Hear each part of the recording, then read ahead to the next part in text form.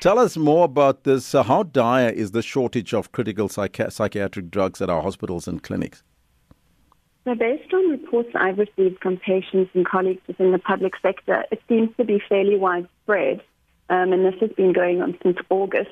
And I can't comment on particular sites, but there is either limited supply or in some sites no availability at all.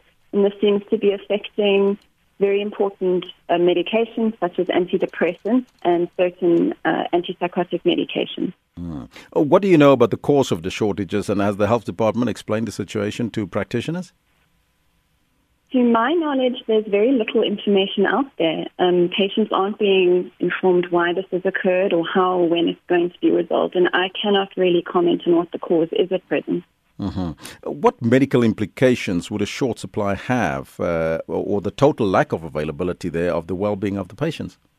So under these circumstances, patients are forced to either attain their treatment from private healthcare providers if they have the funds to do so, and few can, or to suddenly and often prematurely discontinue their treatment.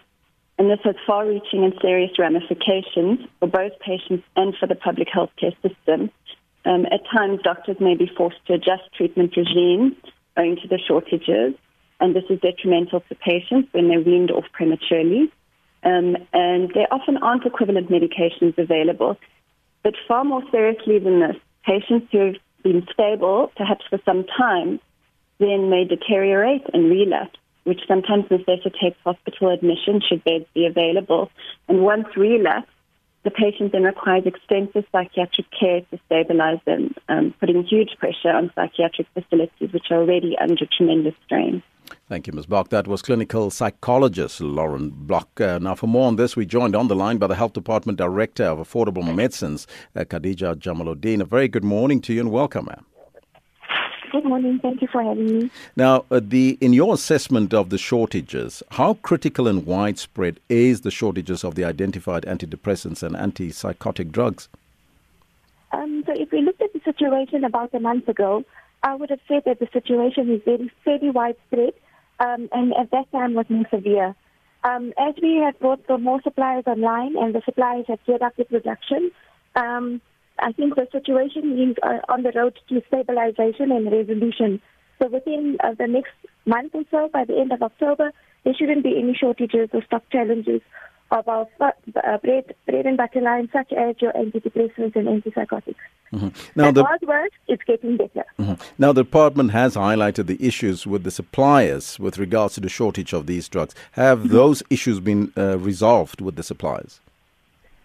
So a lot of the supply issues are being resolved, but the lead time for manufacturing medicines is very long.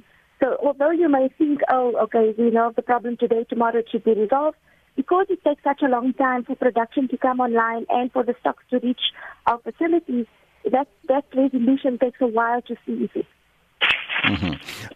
What steps have you taken to ensure that this won't repeat itself, the shortages at clinics and hospitals? No, there's no guarantee that shortages will never repeat itself, because the causes that lead to shortages are so varied, and a lot of them are outside of the control of the Department of Health. We do rely on the suppliers to be open and forthcoming about the challenges early on and not when it manifests itself, so that we can help them to mitigate for the situation. So if they work with us early on, tell us when they have a problem, we can put, remedial measures in place to make sure the patients don't feel that effect, which we have done to a large extent with the antipsychotics and antidepressants.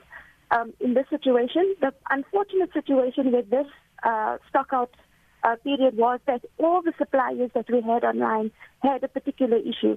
So what we try to do is award contracts to more than one supplier, so that if one supplier is facing a challenge, the other suppliers can come up and take up the shortfall. In this situation, with the antipsychotics and antidepressants, all the suppliers had a different problem. So that's what caused the manifestation of the stockouts, especially for our vulnerable patients, mental health patients at the hospitals and facilities. But the situation is being resolved, and within the next short while, hopefully by the end of the month, there should be some relief for most of the facilities.